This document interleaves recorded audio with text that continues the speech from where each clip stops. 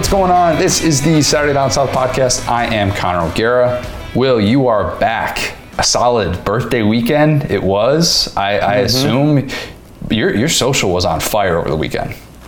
It was fun, man. We went and saw John Mulaney. He's having a nice little comeback tour. I encourage you guys to check him out. It was super funny. It was a great time. Very introspective bits by John Mulaney. Very funny. And then went to Music Midtown, saw Meg Thee Stallion, Jack Harlow, MGK. It was a great time. And then we had like a dinner on Monday. Kept it classy. So it was an overall great 4 or 5 day stretch for me and the boys. You turned 27. I was wondering, what are you going to do for 30? Because that is a tough bar to live up to, and you want to blow it out for 30, but you also can't at the same time be like, I'm going to do every single birthday like this moving forward. But I don't think there's anything wrong with going big, especially when all of us have been limited with what we can go out and do. It's kind of nice to be able to have that birthday where you can feel like you can actually go out and do stuff. Yeah, exactly. Like, it just kind of felt like it was it was the happiest I've been for a minute, because everybody I loved was there. I was telling you off air, I got like a 4-player arcade version of NBA Jam as like a birthday present. I have never been more jealous of you than when you told me that. I'm just gonna put it behind me in Zoom and just be playing while we're on air. I love it. That's perfectly fine. Yeah, man. No, I mean, Brittany, and she's a competitor at heart, and so I think every birthday she tries to outdo herself. We talked about the tank story on here, and so we'll see. I might be on the moon for 30. Well, who can know, really? To the moon. Love it. A lot to get to today. First time guest, Roman Harper, coming up in a little bit. Got into a lot of different things about his background, some playing stuff, some analyst stuff, and got into some current SEC defense type of things, plus a little bold and brash coming up later on. A lot of great predictions for the Week 4 action. And then, of course, we're going to preview everything Week 4 in the SEC, picks and over-unders. But first, I had a few people reach out to me. They tried my avocado toast and Texas Pete combo. People, I'm not just making this up here, all right? This is not something that I just did once and then I didn't really go back to. I'm telling you, avocado toast and Texas Pete is the winning combination. That's the only way to do avocado toast. What's the only way to do flavor, you ask? Texas Pete. This is the perfect time of year to load up on Texas Pete, not just because it's getting a little bit chilly outside. It was 75 this morning in Orlando, so you need some heat. Bring the Texas Pete. That's what I always say. Not only, though, is it football season, Texas Pete accompanies all things football, but also because right now, for our listeners, you can go to TexasPete.com and get recipes, you can get t-shirts, you can get hats, and as I always say, you can get hot sauces by the box if you so choose. If you do that, you can get 20% off your entire order with the promo code Saturday Down South. That's all one word. All you got to do, TexasPete.com, Saturday Down South. That's the promo code. Sauce like you mean it. Week 4 is here. Picks, over-unders, got 8 to get to. Let's start with LSU Mississippi State, and then we're going to save Arkansas A&M for the very end. Will, LSU is a 2.5-point favorite. This game being played in Starkville. The over-under I have is 2 mentions of KJ Costello, who, as everyone knows, was the quarterback of a very historic day in Death Valley to kick off the 2020 season. Gotta get KJ Costello on the pod. I don't know what he's doing right just now. I saw last he was Chargers practice squad, got waived last month. I'd love to do this, and Will, I know you would want no part of this. We've done kind of oral history types projects together in the past. We did the IMG podcast a few years back, but the oral history of that day, we'll give it a couple years. Give it a couple years when LSU isn't so scorned from that opening game against Mike Leach's air raid, but we'll do the oral history eventually. Are you on board for that? Oh yeah, and I can't wait. I personally can't wait just to see how bad things were with that LSU team. I've often thought about that. 4 or 5 years down the road, yeah, I'd love to get the Mississippi State take, the LSU take, and it's a lot of these guys, are still on the roster, obviously because it was last year. I want to get them on, like we talked about, the made men from Alabama that we're going to call out Saban on the D's Nuts jokes. We need some guys who leave LSU, go into their own career, they come back and they say, man, that guy Bo Pelini, he was eating hot dogs sideways. He was a weirdo. And I want to really get the in-depth. So yeah, you're absolutely right. We've talked about that game. I really hope it's not a repeat. The defense has looked encouraging, I feel like you could say, against inferior competition. after the UCLA game, this being a noon kick is kind of a bummer, or it's not. Maybe LSU just handles business. I get to have a great Saturday. So this is actually just kind of an apex SEC, noon Eastern game, because really it can go either way. It's really, you throw it on, you're like, oh, that makes sense. No matter what happens. True. If we did that project, we would have to find the LSU fan who smashed the TV at that outdoor bar. See if that guy's still upset. If he's calmed down a little bit. I don't think he has. Is he okay? Yeah. You need a hug, man. Guy? Dude, we'll give you a hug at the beginning of the interview. That's the way that we'll pay you for your time. That, though, is the exact same reason that this game is huge for Durante Jones. The LSU defensive coordinator, you get to show how much better you are than Bo Pelini. Not that hard, but still something that you, as Bo Pelini's successor, which that even sounds weird to say, that's something that you have to be able to take pride in. I think LSU will be better defensively than it was last year. Not saying much still, but I don't think Mississippi State lights it up, and this is some game that we look back on and say this was the beginning of the end for Ed Orgeron in that defense. But what is Mississippi State starting to figure out? Makai Polk, the Cal transfer receiver, is the real deal. He can stretch the field for him. And if you're going to beat LSU, this sounds strange to say, but I kind of think that you have to beat them over the top as well. And you have to be able to do it that way, because we've seen them kind of have some lapses on the back end of the secondary. We talk about how great the cornerback play is, but can you beat them deep with the safeties? You have to be able to try and do that. Will, you've seen some of these big busts in coverage in those moments. Yeah, it's fair to say we've seen some Major Burns. I see what you did there.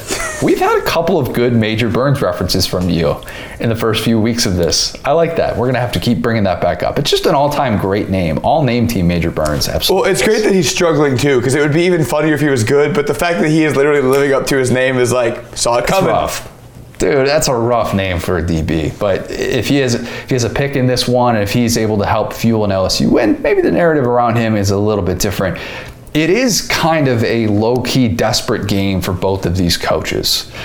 And I don't think this is like a hot seat game where this is 2016 LSU Auburn all over again with Les versus Gus, and it felt like the loser was going to get fired. That's a bad game I hadn't thought about since that day. That ending of that game, too, where it looks like LSU has the game won, and then they go back and they see that there wasn't any time left on the clock. Just a strange way. But that second September loss in the SEC, it hits different. It just does. And I think that where you really get hung up on this when you're a fan of the losing team in a game like this is you realize this path that we had to relevance this year is all but over. And we're probably not talking about a New Year's Six Bowl. If you lose 2 games in September, I'd have to go back and look at the numbers. But I can't imagine there are a ton. USC in 2016 being one of them, that great game that you omitted from your memory against Penn State in the Rose Bowl. See, didn't happen to me, so it doesn't count. Right, exactly. They had 3 September losses, I think, that year. Sounds fraudulent. I don't know. You tell me. Mississippi State fans have watched 2 home wins, yes, but they watched the air raid look pretty awful for most of those games. And the angst that would come from Mississippi State fans if you aren't able to string some of these drives together, it would be very evident, I think. But I think Mississippi State wins this game outright. I'm going to stick with my original preseason prediction here, because when I close my eyes and I try and picture the end of this game and how this could go in the final minute or two, all I can think about is Max Johnson on this last-ditch drive where Zach Arnett's defense looks like it's flying around all over the place. Max Johnson looks like he has no time to throw, and the cowbells are rocking, and it's this brutal, like, oh man, this is just an uphill climb for him. They need a touchdown here. Maybe they're down 4 or something like that, and he's not able to put it together, and he's throwing off his back foot, and it's some prayer or something like that. And I just kind of feel like he's going to be in a tough place, and he's going to be on an island at the end of the game. I think we kind of overuse the phrase fork in the road game in sports in general, but I kind of feel like this might be that for both of these teams, because if you're Mississippi State, you win this game, all right, that changes kind of how we're feeling. The year 2 bump for Leach is in full effect, but for LSU, man, that'd be a very tough pill to swallow. Will, fire away. How do you see this one playing out? Yeah, no, wow, that was so shockingly accurate. I wish I could disagree with any of that. All you had to throw in was me just scarfing down a pretzel as I watched Max Johnson just fight for his life out there against the 3-3-5. No, I think you nailed it. I think the big game for the big game for LSU is probably Auburn next week. Hopefully I got that right this time. And that's the one that's like, yeah, because if you lose to Mississippi State, you're probably going to lose to Auburn. If you beat Mississippi State, anything, the world is your oyster at that point. I don't know. You still got that game in Death Valley, though. Auburn still hasn't won there in the 21st century, so that's still going to be tough. Like, LSU could theoretically lose this game and then win that, but just when you have that second loss, no, yeah, but you're right. It's like that's what I'm saying. It's like you lose this game, but then you got Auburn. And it doesn't slow down, but you could build momentum. Like I said, we've all heard the nonsense quotes from LSU Twitter as far as we look great against Central Michigan. We look great in this. It's like this is really, like you said, put up or shut up time. We could all write off the UCLA loss, or I've tried to. So now it's time for the SEC, and this is an unforgiving league. Don't really think that the John Emery news that he is back practicing makes much of a difference in this game in the way that I kind of see it breaking down when he's been mostly ineffective, and some of that may be his own doing, some of that the doing of his offensive line. But I know that's been a big storyline this week in Baton Rouge, and if he's able to play, does that give them an emotional lift? I wouldn't necessarily go there. I think LSU still has other things to figure out in the running game as well. Georgia, 34.5 point favorite against Vandy. That is a large spread. The over-under I have 0.5 Vandy trips to the red zone. Anybody can talk points here, but how many times will the doors even knock on, well, for lack of a better word, the door? I feel so bad for Ken Seals. That offensive line is bad, and I'm not breaking any news by saying that Vandy is struggling in the trenches here, but they couldn't protect him against Stanford. Ken Seals has developed into a guy that I want to see on another team, and I don't mean that Vandy fans should have to endure that and they should have to endure really horrible quarterback play, just because I think that he'd be fun to watch kind of make some of these next level throws in an offense that's actually going to be able to give him time. And he's by no means a perfect quarterback or anything like that, but he's at least intriguing. But long day ahead for the young fella. I watched that Georgia defense and what they did to poor Luke Doty, who hadn't played a game yet this year, and he wasn't even starting in that game. I'm not sure if he knew he was going to play or not, but Zeb Nolan gets his finger stepped on by Jalen Carter, and then you kind of see, oh yeah, this is just impossible. Shane Beamer had the comment about Georgia having 100 5-star guys on defense, #stars matter, shout out to Ari Wasserman of The Athletic, but that kind of shows you what you're up against every single time you got to go against this Georgia front. What Georgia does, it's not fair, because they rotate guys in and out. They have so many different ways to beat you up front. We say this every single week, and especially with all the attention that's given to Jordan Davis, you sometimes see guys like Nakobe Dean just coming unblocked through the A gap, and you're saying to yourself, how could this happen? How can an offensive line not be able to see something like that? That should be illegal, but I get why it happens so much. You know, when you're a kid and you're playing backyard football, or you're playing football at school or something like that, and you do the 5-1,000 rush, right? 1-1,000, 2-1,000, 3-1,000. I think we need that for this game, because without it, it's going to be like Georgia's playing backyard football without the 5-second rush rule. That's going to be really tough. And I really feel bad for Vandy having to go through this. This is an inevitable sorry outcome for them. Georgia covers, I think, another week without Darnell Washington and Tyke Smith. At least that's what it seems like. But Georgia should be able to win big in this game. And as long as Kirby doesn't decide that he needs to rotate quarterbacks in and out or something like that, I think this ends up being like a 42 to nothing type game. Yeah, it looks like Vandy's offensive MVPs are going to be thoughts and prayers. Poor Vandy. I've said that 4 times, I think. I've said the words poor Vandy. I'll probably say it a lot more on Saturday. Mizzou, 2.5 point favorite on the road, Boston College. The over-under I have 26 Tyler Beatty touches. Some Tyler Beatty stats.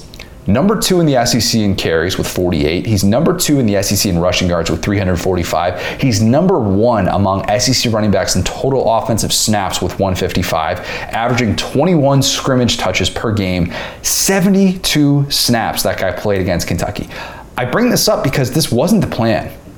Eli Drinkwitz didn't envision Tyler Beatty being in a role like this. He came on this podcast and talked about how unique Larry Roundtree was and how replacing him would be a bit of a shift in the way that he typically likes to use his backfield. Beatty has been like Roundtree plus the ability to catch passes out of the backfield. Against Jeff Hafley's defense, the Boston College head coach, you need all of Tyler Beatty because I think that defense is going to be all over Connor Bazelak. That defense for Boston College ranks number 6 in the country right now, albeit against some weak competition so far. When I originally picked this game in the preseason, Phil Dracovic was healthy. The Boston College quarterback who transferred from Notre Dame. I thought he did a lot of things really well last year. He's not, though, because he's out for the year. So Dennis Grossel is the starter, very inconsistent. But I still worry about Mizzou on the road. And I think they struggle to protect Connor Bazelak. He plays behind the sticks a bit too much. And Mizzou drops a winnable road game. Drinkwitz, by the way, not a fan of this one. That this was on the schedule, and this was on the schedule long before he took over at Mizzou. But it is a weird non-conference game for Mizzou to go all the way up to the Northeast and play against Boston College. I don't want to do the thing where we say, oh, SEC teams just never want to travel north. There's a lot of proof behind that. But he brings up a good point. He's like, look, we've never recruited anybody from the state of Massachusetts. Why are we playing in this game? This is so weird that we're doing this. And he's right. And if you look at the future non-conference stuff, they're, Illinois, Kansas, Kansas State, that makes a bit more sense for Mizzou's geographical footprint instead of having to go all the way across the country to play this game at Boston College when it's like, hey, could they not get anyone else for this home and home? Just weird, not any sort of history there. So I actually kind of side with him, even though some people might take that as, oh, travel, play anywhere, anytime. But anyway, I think Mizzou and the road woes continue a bit. They also have a home and home with, or I guess like a 2-for-1 with UMass. What is going on with that AD? UMass has some Power 5 home and homes. And I don't know who was running things at UMass or what or how that worked, but I think they have home and homes with Rutgers, Syracuse. If I'm not mistaken, that's a relatively common thing. And right, hold on. Rutgers and Syracuse are in that kind of geographic region. We're now talking about Mizzou's AD now scheduling to go to both UMass and 2-for-1. I'm guessing the UMass was a 2-for-1. Yeah. But there's an away game. I'm just saying, what family does he have in Boston? Right. We're seeing a pattern here, guy. Yeah, that's a good point. Florida, when it schedules a 2-for-1 with USF or UCF, you can justify that because it's in your geographical footprint. You can recruit in Tampa. That's a big deal to be able to go and do that. And it makes a little bit of sense. But UMass and Mizzou, or having Boston College and Mizzou, it's a head scratcher. It's a good point. I'm glad we're on to you, Mizzou AD. We know you just want some free vacation days up in Boston to see your aunt. Hey, maybe. I hear great things about Vermont in the fall. Hear really good things. Jim Sterk has since stepped down, and I don't know if it was him who originally scheduled that, but whatever. That's enough Mizzou future non-conference scheduling talk for one podcast.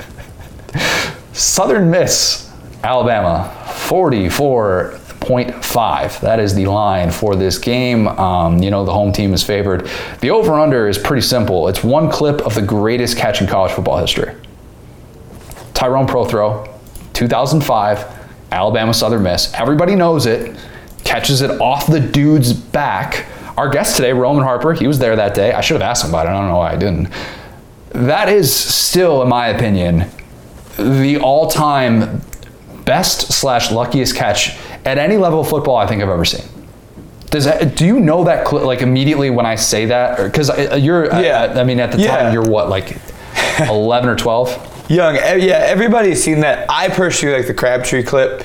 I love that goal line angle of him like throwing the dude off of him and like running into the end zone as time expires. The Texas game, right? The Texas, Texas Tech game. That is like my favorite, and that's why I love Mike Leach. That game is why I love Mike Leach. So like personally, that's my favorite, but that one was a little bit before my time. So I think it's definitely a great entry.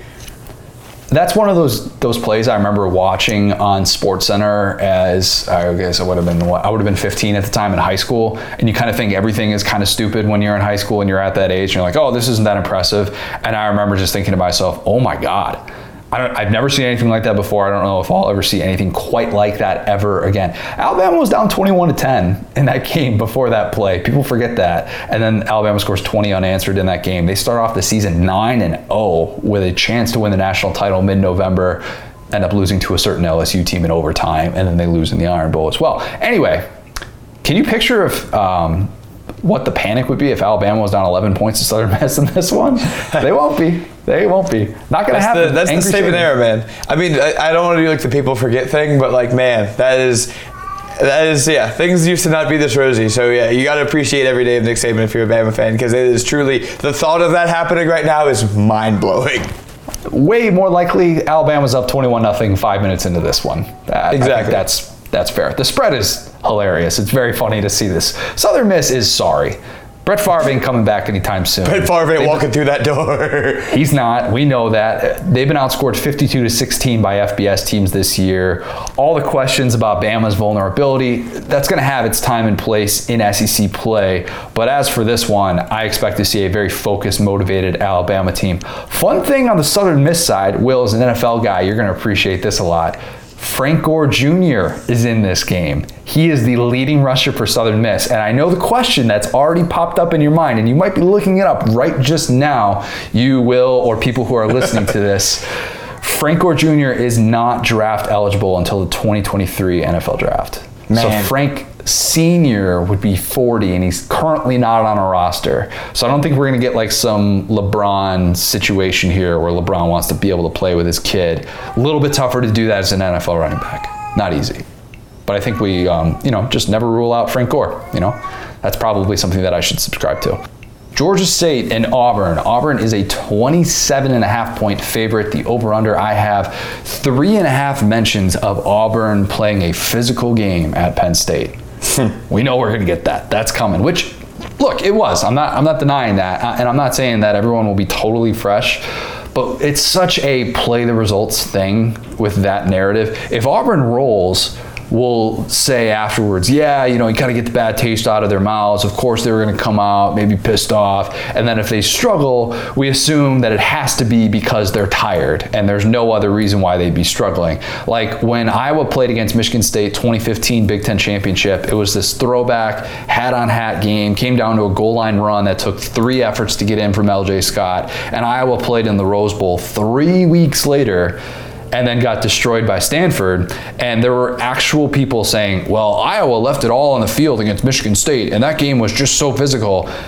And I'm like, and hear me out here, they played Christian McCaffrey, and they didn't have a snowball's chance in hell of stopping him.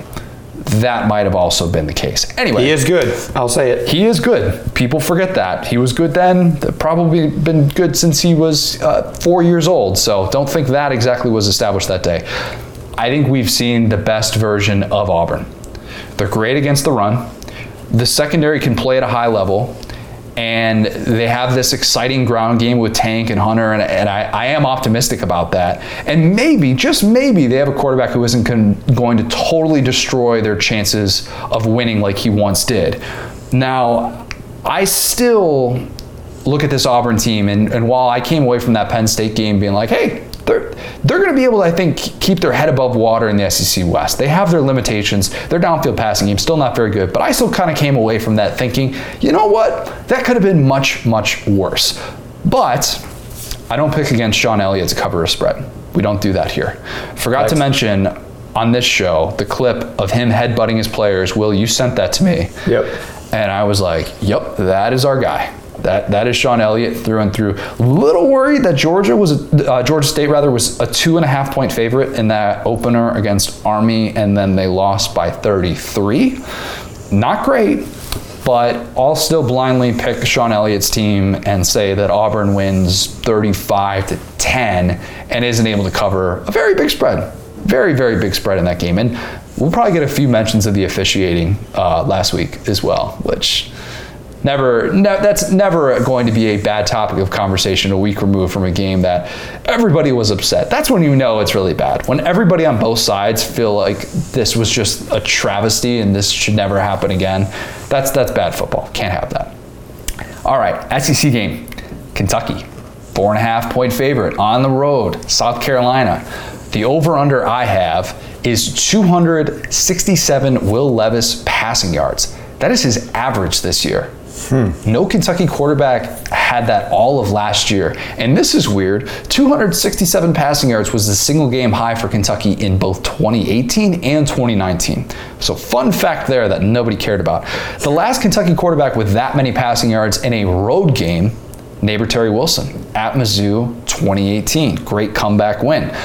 Adam Luckett of KSR, shout out KSR, he had this stat that I thought was fascinating. I had to think about this. My brain was in a pretzel for like a solid 10 minutes. This is only the 4th time that Kentucky has been a road favorite in SEC play under Mark Stoops. Huh. That's nuts. They lost by double digits in 2 of those 3 games. Kentucky in their last 10 games is against the spread 3-6-1. On the road, that is. All right, that was a terrible way to say that stat. Let me say that stat over. Kentucky is 3-6-1 against the spread in their last 10 road games.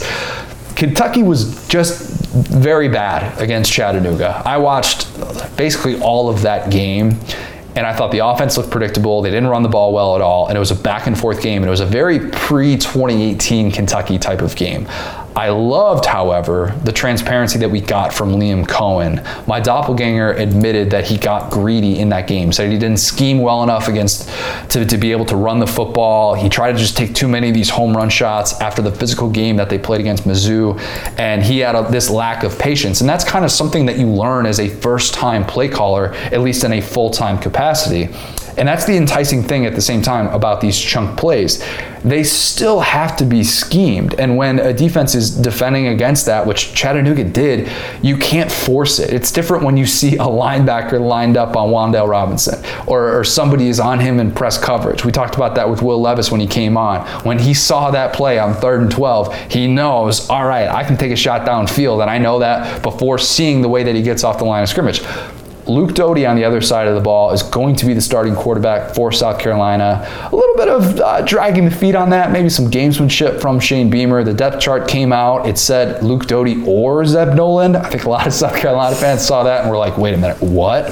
And then Beamer announced that Doty would be the starter. The key to this game is Josh Vann. He has emerged as South Carolina's best receiver. He was the only guy really making plays in the passing game against Georgia. Former 4-star guy from Muschamp's 2018 class. Kind of been one of these guys that you thought bigger things of him early in his career, just hasn't quite figured it out yet. Said that he found that love for football with Shane Beamer and his staff. I think a big play from him goes a long way in this one. And Kentucky hasn't really seen a wideout of his caliber on the outside just yet. Also, when is South Carolina going to be able to run the football? I know it's Georgia, so take that for what it is. It's a little bit tough to judge that too much, but 2 games against FBS competition, this backfield that we talked so highly of in the preseason and even after that opener, 2 games against FBS competition, and South Carolina is averaging 98 rushing yards, less than 3 yards a carry. You would have to think, though, that now with a couple of games under his belt, Kevin Harris is going to get fed a bit more. He had 210 in that game against Kentucky last year. I think South Carolina wins at home. I do. Ooh, okay. Preseason, sticking with it. A lot of upsets today that I'm calling out here, and some of this stuff is a little bit because of getting some of these home crowds back, and I just think that that's going to matter on the road. And with a new offense, I think I can see these scenarios in which the communication isn't quite there for Kentucky's side of the ball. I think Kentucky is yet to play 60 minutes, and penalties have been an issue. It's been kind of a weird 3-0 start for them. At home, you can get away with some of that stuff, but first real big-time atmosphere at Williams-Brice since 2019, and I think that crowd is ready to roll. Shane Beamer gets a big one, and he matches Will Muschamp's entire tenure in terms of wins against Kentucky. Will, you disagree with this one. I know you do. Yeah, I mean, you saying that stat about him being favored and not doing well in those games is actually, I guess, not shocking when you think about it, because he is a big-time back-against-the-wall coach, right? He's the guy that's like, nobody out there believes in us, X, Y, and Z. Like, we're going to give this great team a run for their money. But, yeah, I mean, whenever he is in these situations where he's favored to win, I think that might be when he struggled. And, you were talking about their new, stability at quarterback and receiver. I was thinking about it, I was like, dang, like, what was the last great receiver Kentucky had that they didn't just turn into a quarterback? Because they did that with Bowden. They did that with Randall Cobb. And it's like, you gotta think like, yeah, I mean that's kind of, you love to see that from Will Levis, because he's stabilized this passing game in a way that hasn't really happened under Stoops. And so it's interesting to think about how successful they've been without that. You know what I'm saying? I mean, even Vandy has had QB stability over the last 2 years, and they've just been able to plug and play and do all these different stuff, all these different things. But yeah, I mean, I said it on the last part I was on about ECU. It's like, I thought the ECU line was disrespectful to South Carolina, and South Carolina barely covered. And so it's like, I love South Carolina, I love Beamer, I love what they're building, but they're building. You know what I'm saying? And on the other side of that, you know, you got Stoops, who is kind of, he's had all these, I don't even want to say ups and downs, he's kind of had some bumps in the road along the, you know, road to the top of the mountain, but this is one of the most stable offenses he's had, despite, you know, Liam Cohen having not a great game last week against Chattanooga, and things like that start to worry you. But like I said, that's not shocking to me, because he's a guy who shows up when people count him out, and hopefully he can kind of flip that switch and be like, okay, you know, we need to get this one handled, because like we talked about, you know, going into that Florida game, this might be a big time for Kentucky if they can handle business here and then go into next week. I think this is a bounce back game for South Carolina's offensive line. I think at home, they're firing off the ball. I think that defensive line, which has been outstanding with JJ Enagbare, and then you have Birch up front. I think that those guys are flying off the ball, and I think that makes a difference in this one. And Kentucky, who we talked a lot about, man, they have a different kind of potential. It's still different when it's on the road. Yep. You know, it's still different when you're trying to do that in a place that's going to be as raucous, and when that communication needs to be there. And I wonder about Kentucky with some of those pass protection issues, if that surfaces in this one. So, yeah, I'll go with the upset. I'll say that South Carolina wins this one outright. Tennessee, Florida. Florida's a 20.5-point favorite. The over-under I have is 1.5 times the phrase "no moral victories, but" is said on the broadcast. That's the Dan Mullen slogan. No moral victories, but let me tell you why this is a moral victory. Weird way that this played out on the schedule for Florida. You've got everyone telling you how great you are after a hard-fought loss, and now you've got your rival, who you've owned. 4 of the last 5 you won against Tennessee, 15 of the last 16. Mm-hmm. But what do we really know about Tennessee? Because we haven't seen Hendon Hooker get a start. That's all we know. They want to run tempo. We know that's absolutely the case. But I was kind of thinking about this, because while I haven't necessarily backed off of preseason takes, a lot of preseason takes about Tennessee, I still am in a bit of wait and see mode with some of these things, because we haven't seen Hendon Hooker get a start against real competition in Heupel's offense. How is he going to air it out? Will his receivers stop dropping passes? We don't even know officially if Hooker is going to start, which sounds strange. Heupel has been playing that kind of coy. As obvious it is, even though it's obvious to me, Heupel obviously loves him some Joe Milton, if he's even going with that idea in his head.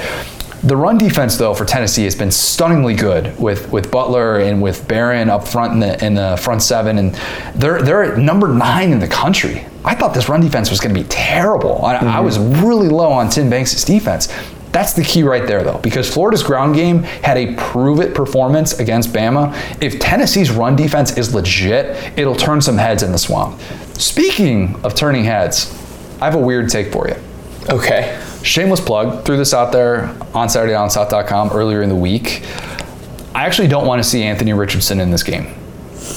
It sounds like, look, I know that some people are going to hear that and they're going to say, what in the world are you talking about? Play the best player, he's electrifying, I get all those things, not denying that.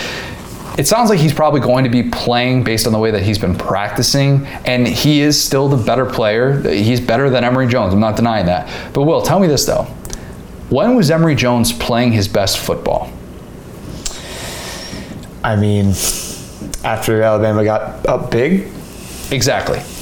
When he knew, even down 21-3, that Anthony Richardson wasn't going to come into that game. And for all the people who were skeptical of the way that Dan Mullen talked about Anthony Richardson before the game, he stuck to his guns. And he didn't just say, "Oh, Emory's going to play until he's not necessarily connecting, and we need to bring Anthony Richardson in the game." Anthony Richardson didn't play in that game.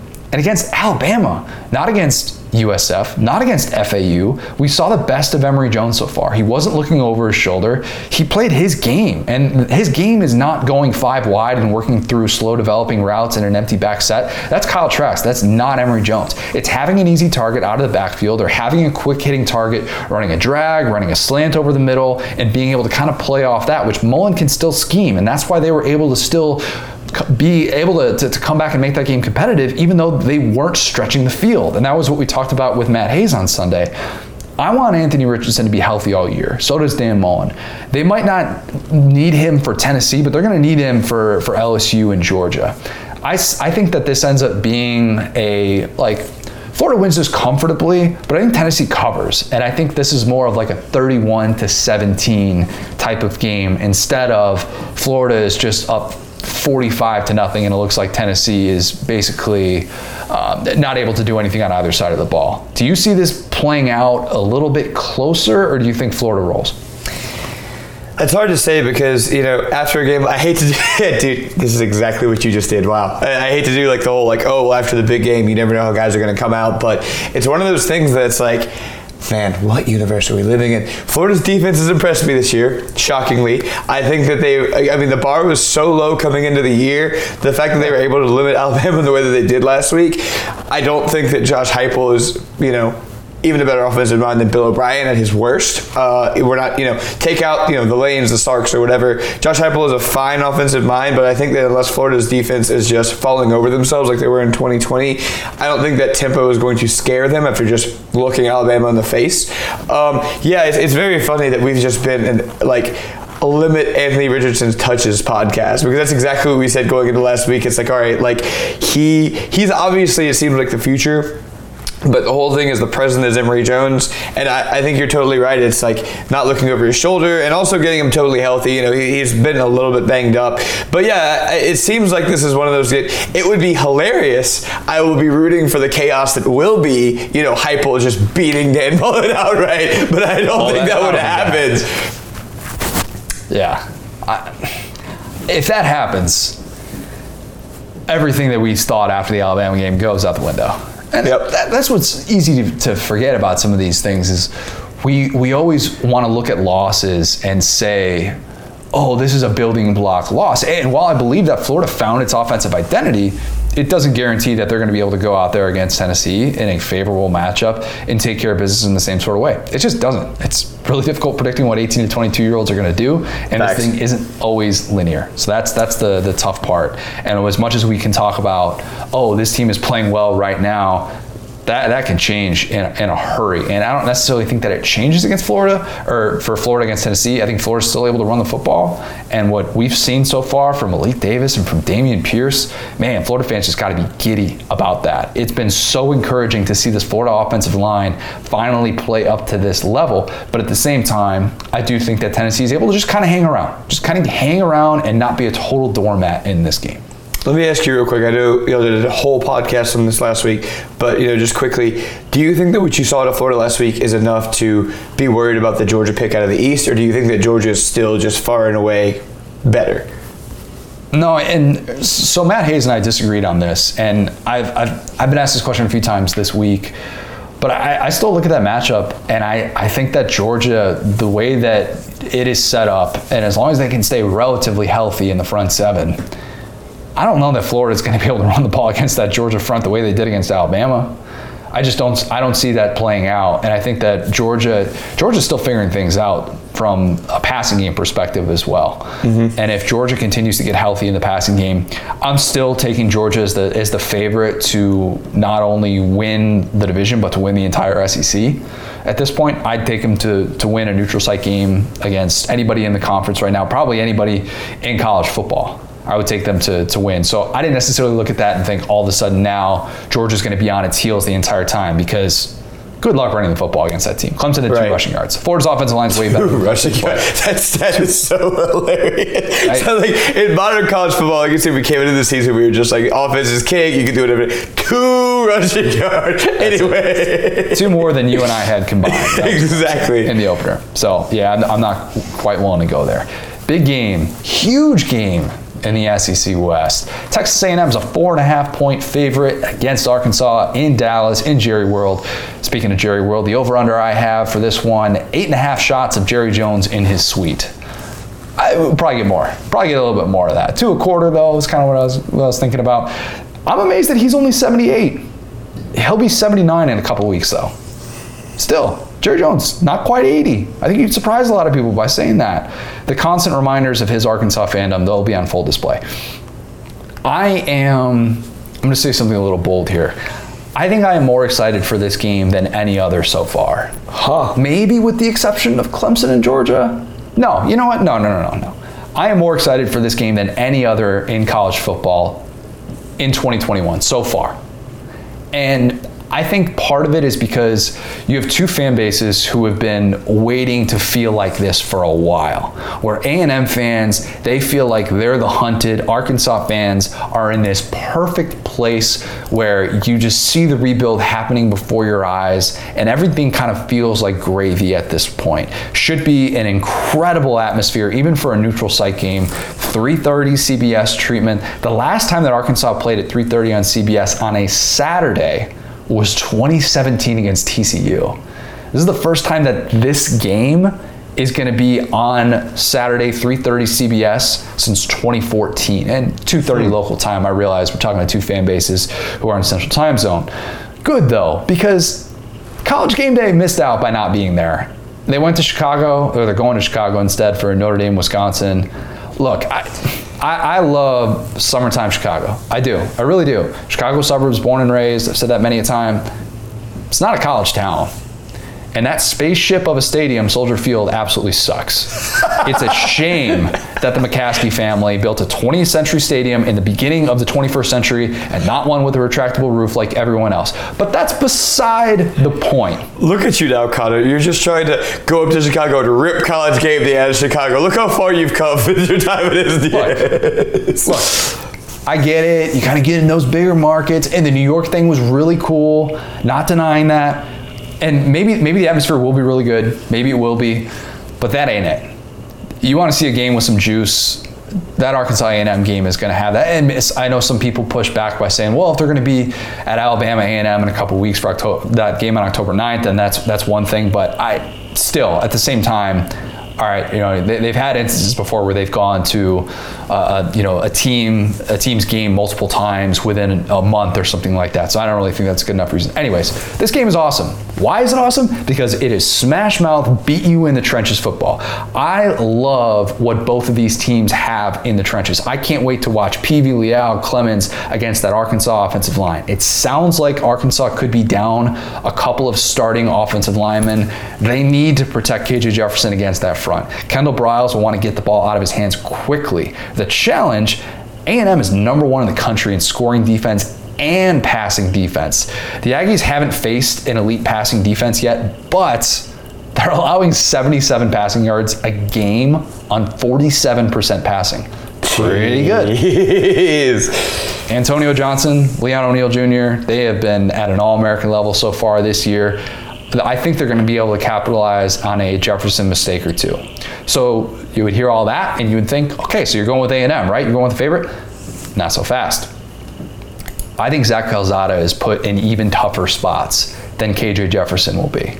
I think against that Arkansas defense, you had better not turn the ball over because Zach Calzada has been pretty inconsistent there. And the ball security, I have questions about. Him getting behind the sticks, I think is a death sentence for that offense. That's what I think pays dividends for Arkansas. Instead of A&M turning to the ground game, they can't really do that because they don't have the offensive line to sort of impose their will the way that they did last year. The Maroon Goons are not at the level that they were in 2020. So instead of being able to rely on that, it's a real grind for A&M to get points. I think Calzada forces some throws, and Arkansas maybe flips the field. They get short fields. They wear down the A&M defense, who has surprisingly been kind of meh against the run. Only number 88 in FBS through 3 games. Arkansas wins against A&M for the first time in a decade. The Hogs move into the top 10. Sam Pittman hype train. It keeps rolling along. Will, how high are you on the Hogs right now? Very high on the Hawks.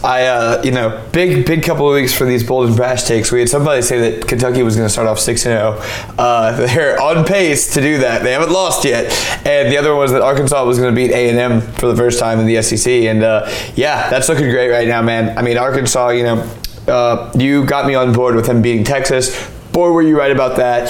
They are just a fun, physical team. Love KJ Jefferson and Sam Pittman, two thick kings that deserve the world. I mean, you've seen, like, A&M is that team. I think we're starting to realize this year that, there always needs to be a villain in the SEC, and we're kind of getting tired of it being Bama because it's just not fun to root against Bama because they keep winning. A&M seems to be that team that it's like, oh, you guys were like kind of hyped coming into the year, struggling against Colorado. Now you got your quarterback down. Like, this is a compelling storyline. So yeah, I mean, based on how Arkansas has played, it's one of those things that's like, if you just took the logos off of these teams and just put their tape on, you would think Arkansas was the better team. You know what I'm saying? Like, if you took out all the salaries and the names and the recruits and all this stuff. So based on that, I got to feel like if Arkansas believes they belong in the game, that's the biggest thing.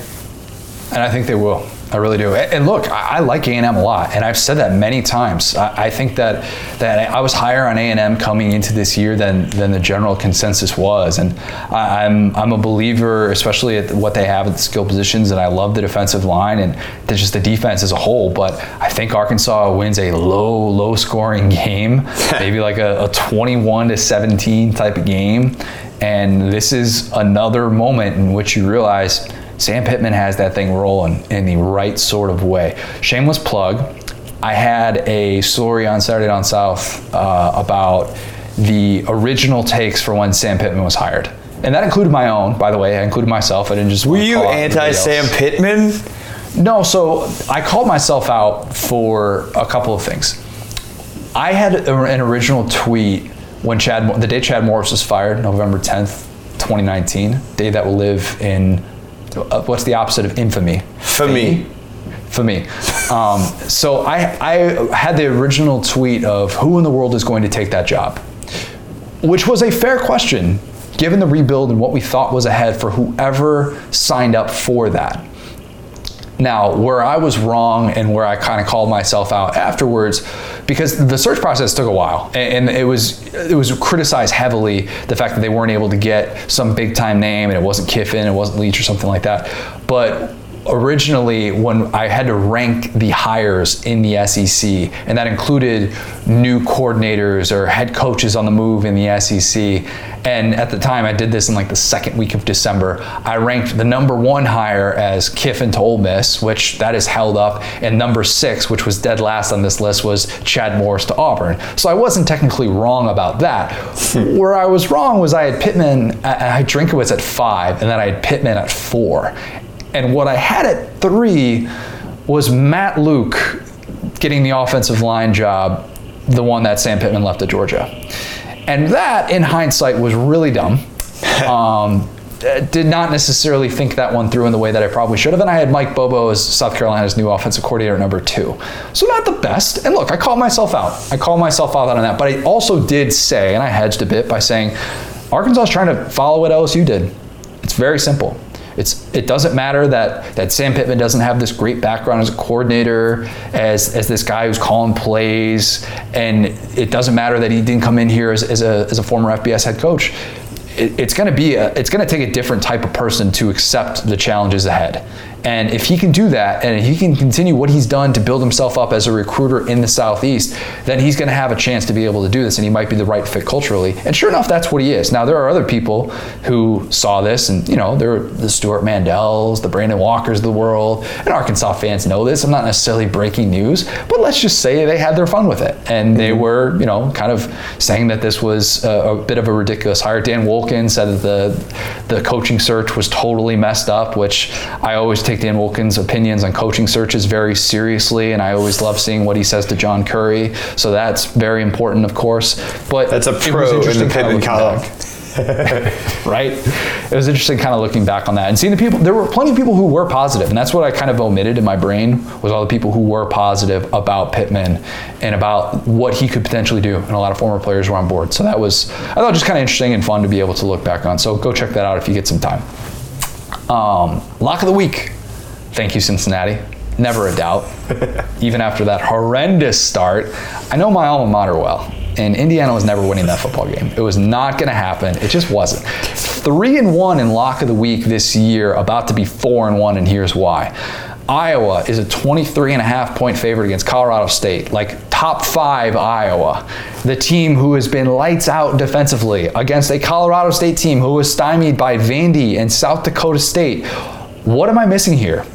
23.5 is not enough. Right. Not enough for how sorry Colorado State is. Iowa could easily win this game 28-3, 42-0, and they cover without any sort of hesitation. I think there are a lot of people thinking sleepy start maybe. That was kind of last week, the hangover game against Kent State, where they get off to a little bit of a slow start. They still won that game 30-7. Mm-hmm. So I'm a little bit confused on that line. Maybe I'll end up looking like an idiot on that one, and Colorado State with Steve Addazio is going to somehow cover, but I just do not see it. Vandy broke Colorado State, I think, even though Colorado State won a week later. Whatever. Steve Addazio is going to be screaming in that press conference, "See, we covered! Say something nice!" Yeah. Steve Addazio, if your team covers, I'll say something maybe a little bit nice about you next week, but I'll think long and hard about that. All right, let's go to Roman Harper. If you've watched SEC Network for the last 2 years, you've seen Roman. Great to be able to get him on, someone I've been wanting to talk to for a while now. So here is Roman Harper. I'm now excited to be joined by a very special guest. It is SEC Network's Roman Harper. Roman, you definitely don't remember this, but I met you very briefly at SEC Media Days. And, you know, it was at the time that I think I was interviewing Peter Burns, and that was the first time that I had ever seen you in person before. And I'm pretty sure I even said something mid-podcast that you were a physical specimen. In hindsight, a little weird on my part, but I stand by my take that you're a former player who still looks conditioned like a current player. What's the workout regimen like for you these days? Oh, man, I try and hit the gym 3 or 4 times a week, man. COVID kind of helped because my wife would not let me go to the gym. I was getting angry, and I got to take out my frustrations, and I don't get to hit people or tackle people anymore. So the weight room is where I do it. And so I actually end up putting a home gym in my garage, and then I got a neighbor who I work out with a couple times a week. So at least at minimum 3 times a week, I like to get 4 or 5 in if I can, and that's including cardio and abs. So I don't know, man. It's part of my thing just because it keeps me sane. If I'm not using my energy somewhere, then I'm probably not doing it right. So it's just part of my mind, my psycho. It's just, you know, I gotta lift weights, and not only that, but I like to lift heavy weights still. So it's good to be pushing myself still, almost getting close to 40. Next year I'll be 40. Wait, all right, 2-part question then. 1, do you have the squat rack? And 2, you say heavy weights. What kind of weights are we talking about here? Because I know a lot of guys say that once they stop playing, they like to kind of dial it back a little bit. It's more higher rep stuff, hypertrophy. But are we getting into, like, you know, you're sitting there deadlifting 500 pounds still, or is it still a little bit dialed back compared to what you used to do? So it probably is a little dialed back, but yes, and number 1, I do have a squat rack, and I do squat.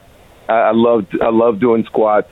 I'm actually trying to get my squat numbers back up to the 400. So, you know, I'm typically I squat once a week, put the weight on my back. I'm usually hitting 365 for 3 or 4 or 5 times, and then I'm trying to slowly work my way back up. So, you know, I'm getting there, and I still bench press 315 a few times, you know, every so often, every couple weeks, and that was a big thing for me on Fridays when I was playing during the season. So whatever week of the season it was, that's how many times I would try and rep out 315. Of course, I never got, you know, as high as like 12, 13, any of that thing. I think the highest number I got to was 9 one time. So it happens, man. You just kind of get the juices flowing, and it's a good thing. It's a competition. But I like to, you know, make sure my arms are always looking right and my abs are still in point. So it's all, look, man, this is all selfishly looking at myself in the mirror. Nobody else gets to look at this. My wife looks at me. She doesn't even pay attention. So it's not like I'm doing it for her. So, it's, you know, she could care less. She wants me to get a dad bod, so then she doesn't feel bad about her not always working out. So I do what I need to do just to keep myself happy.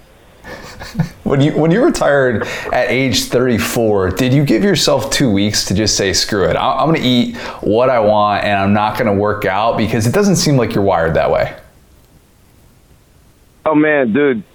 First of all, I eat whatever I want all the time. So I'm not a good eater. I've never been that person. I'm naturally smaller than where I played football at. So I had to overeat to keep the weight up to where I was. And now that I'm not playing, I'm down to like 198, 201, somewhere around there. And I kind of float between there. And also, you know, when I retired, I took for 4 days, 2 weeks. No, I took 365 days and did absolutely nothing. I said I was going to completely decompress. I wasn't going to do anything. I worked out some, yes, and I would go to my wife's trainer with her sometimes, and we would do workouts and things like that. But I took 365 days, and I didn't do anything. So, and if I didn't do it that day, I would just do it the next day because that was my schedule and that was my mindset for a whole year. Then I started to climb out of my cave and like, all right, what do I truly, truly want to do? Some things that want to inspire me. I didn't want to just say I was working or getting a job just to work, but I want to still have passion in something that I'm doing because my whole life, you know, I played football and it never felt like a job. That's because I loved doing what I was doing. So I wanted to have some kind of, you know, something in that vein. And I was afforded time because I had the money. So I wasn't like I needed to go get money right now. I want to get to kind of your roots in broadcasting and all that stuff and kind of how you came into this role and such an atypical time to come into it too during COVID last year in 2020, the way that you had to start off. But I've always wanted to know this with you. I remember those commercials for the hair coloring products for men that would say something like, want a touch of gray to look professional but not ancient? You, sir, have the best of both worlds because, like we said, you're built like an athlete still, and you've been rocking the salt and pepper look forever, and I have always respected that. I'm of the belief that we need to, as a society, just lean into the grays forever, and I'm so glad that you never did the Carlos Boozer thing with the jet black dye stuff that everybody just rips on anyways. When did you decide to sort of embrace that look and just say, you know what, I got grays while I'm playing, I don't really care? So mine was, all right, well, if you've known me, then I've had gray hair. I got my first gray hair when I was in like 8th grade. So I grew up in high school and everything else. Yeah, I've had gray hair since I was like young. So for me, it's not like I'm putting on or I'm trying to do anything. My thing was I'll never dye it because the moment I dye my hair, everybody's gonna be like, oh, you changed. Oh, Roman, you know, he got big time. He changed on this and he's this. Because everybody that knew me since I was in high school and before, I was like young with a little bit of gray hair. It just was normal. And I've just continued to grow and grow, and I've actually, you know, aged into my look, I would say. So, and you're right. You know, everybody else, you know, they sell that Just for Men, Touch of Gray, all that other stuff. And I'm like, dude, I get it for free, what they sell in the bottle, and I've had it for so long. And that's also why I'm like, you know, this year I'm wearing a beard, which I never worn a beard before either. But all of a sudden I started growing it in this summer, not really shaving because I didn't need a haircut. And I got all this gray in my beard out of nowhere this year. And it seems like gray is kind of in. At least that's what some people have been telling me. So I'm like, all right, I'll just rock a gray beard for a season and see how it is. And maybe I'll cut it at the end of the season or sometime later on in the year. But I'm just taking it day by day. I don't really think that much out of it. I asked my wife, she kind of likes a beard. I don't know why women are all of a sudden into a beard. It's phases. You know, people like beards and some years they don't. So I'm kind of like stuck in the middle. I'm just trying to appease myself and kind of keep it rolling. But I'm not going to dye my hair. I like I said, I think that is the way to go. I have my wife, she wants me to get gray hair. It's like, she's like, you know, if you wanted to dye your hair gray, I wouldn't stop you. Like she's of that mindset. And I'm sitting here at 31 going, I got a little bit of time, but I'm going to lean into it as well. You've taught plenty of men out there that gray is the way to go. Brother. It's a distinguished look, bro. That, like, for real, you know? Absolutely. You now being in this role on TV where you go from the player side and you did stuff in Charlotte with the local station there, and I know you did stuff in New Orleans, and I'm sure you were kind of told that throughout your career of like, hey, you know, when your time is done on the field, you're going to be able to talk about this for a living, and you fit in so natural, especially with the SEC Network crew, and we've had all those people on, and it's you know, one thing to kind of go from that transition to being a player into the broadcast world, but to then have to kind of be critical, I think that's the step that sometimes people can overlook on the outside world. Was that a struggle for you at all to actually like sit there and be like, oh, I have to like turn around and be critical of maybe the school that I went to or guys that I just played with? Oh, yeah, for sure. So my first year, I'll give you a great example. My first year, I was working with the New Orleans Saints, and I was doing the Saints on 6, and they were coming back from the what do they call it? The Miracle in Minnesota, whatever that last play is, where Diggs makes the one play, Marcus Williams misses him. And you know what? What I should have did was shredded Marcus Williams, but I did not. I took it a little bit easier on him. I kind of changed the subject and tiptoed around it, when I should just like hit it dead on and move on. Because at the end of the day, me playing safety, I can honestly say I've never seen anybody make like a worse play. It was really bad. All you had to do was tackle the guy or push him out of bounds, and the game was over. But you did like complete opposite and ducked your head, and I don't even know what happened, right? So, but then from there, talking to one of my good friends, and I look up to him as kind of like a mentor, even though I would never tell him that. But Jonathan Vilma's like, dude, look, if you want to do this, like you got to like that play, you got to call it, and don't be afraid of it, because at the end of the day, if you as long as you're critical but fair, just be fair. That's all it's all about. And as long as and for me, now that I'm watching a lot more tape, I'm studying the film, I know what I see, because ball doesn't change in my eyes. I know what ball is supposed to look like. I've played so many snaps and things of that nature. I know what's right and I know what's wrong. So as long as I stick to what I know and what I see, then I don't feel bad. Also in the college game, it's less personal. You talk about more of the team aspect. You talk about how they're doing as a team, as a defense, as an offense. Not so much individual, where I'm attacking each individual player, because they are amateurs. I do understand that. But still, they do mess it up, and I try and keep it in the lane of you're either coaching it or allowing it to happen. I don't like really blaming the players most of the time, because players want to be better. They want to do the right thing naturally. So if you're coaching them a certain way, which some schemes in college are just awful, but I'm not their coaches. I just see what I see, and I just call a spade a spade. Okay, so yeah, I watched that Alabama defense, and I say they have some issues that they need to be able to figure out. And part of that is, look, not everybody's going to be able to replicate what Dan Mullen did, but at the same time, we see the plays when you break it down, and they're not getting the push up front, and it looks like Henry To'oTo'o is missing every single tackle. From your standpoint, is that something that another team can do, like Ole Miss, Arkansas, A&M? Are they looking at that blueprint that Dan Mullen just executed and saying, hey, we can do this? Is one of those teams now positioned to be able to beat Alabama in a 60-minute game? Yes, Ole Miss. Yes. And look, that's why Nick Saban's been going crazy every week in the media and on his press conferences, because he understands that he's trying to fight against what everybody's feeding his team, which is telling them how great they are when he sees the small details. And football is a game about the details, especially defensively, because you don't have to be always athletically as gifted to play good, solid defense. If everybody's in their gap, everybody's doing what they're supposed to do, it allows you to play better defensively. Now, some of the one-on-one matchups, you may lose those because they're better athlete and they just sometimes make a play. That's cool. You understand that. That means they just beat you. But when you don't do the little things right every play, you don't give yourself a chance to win.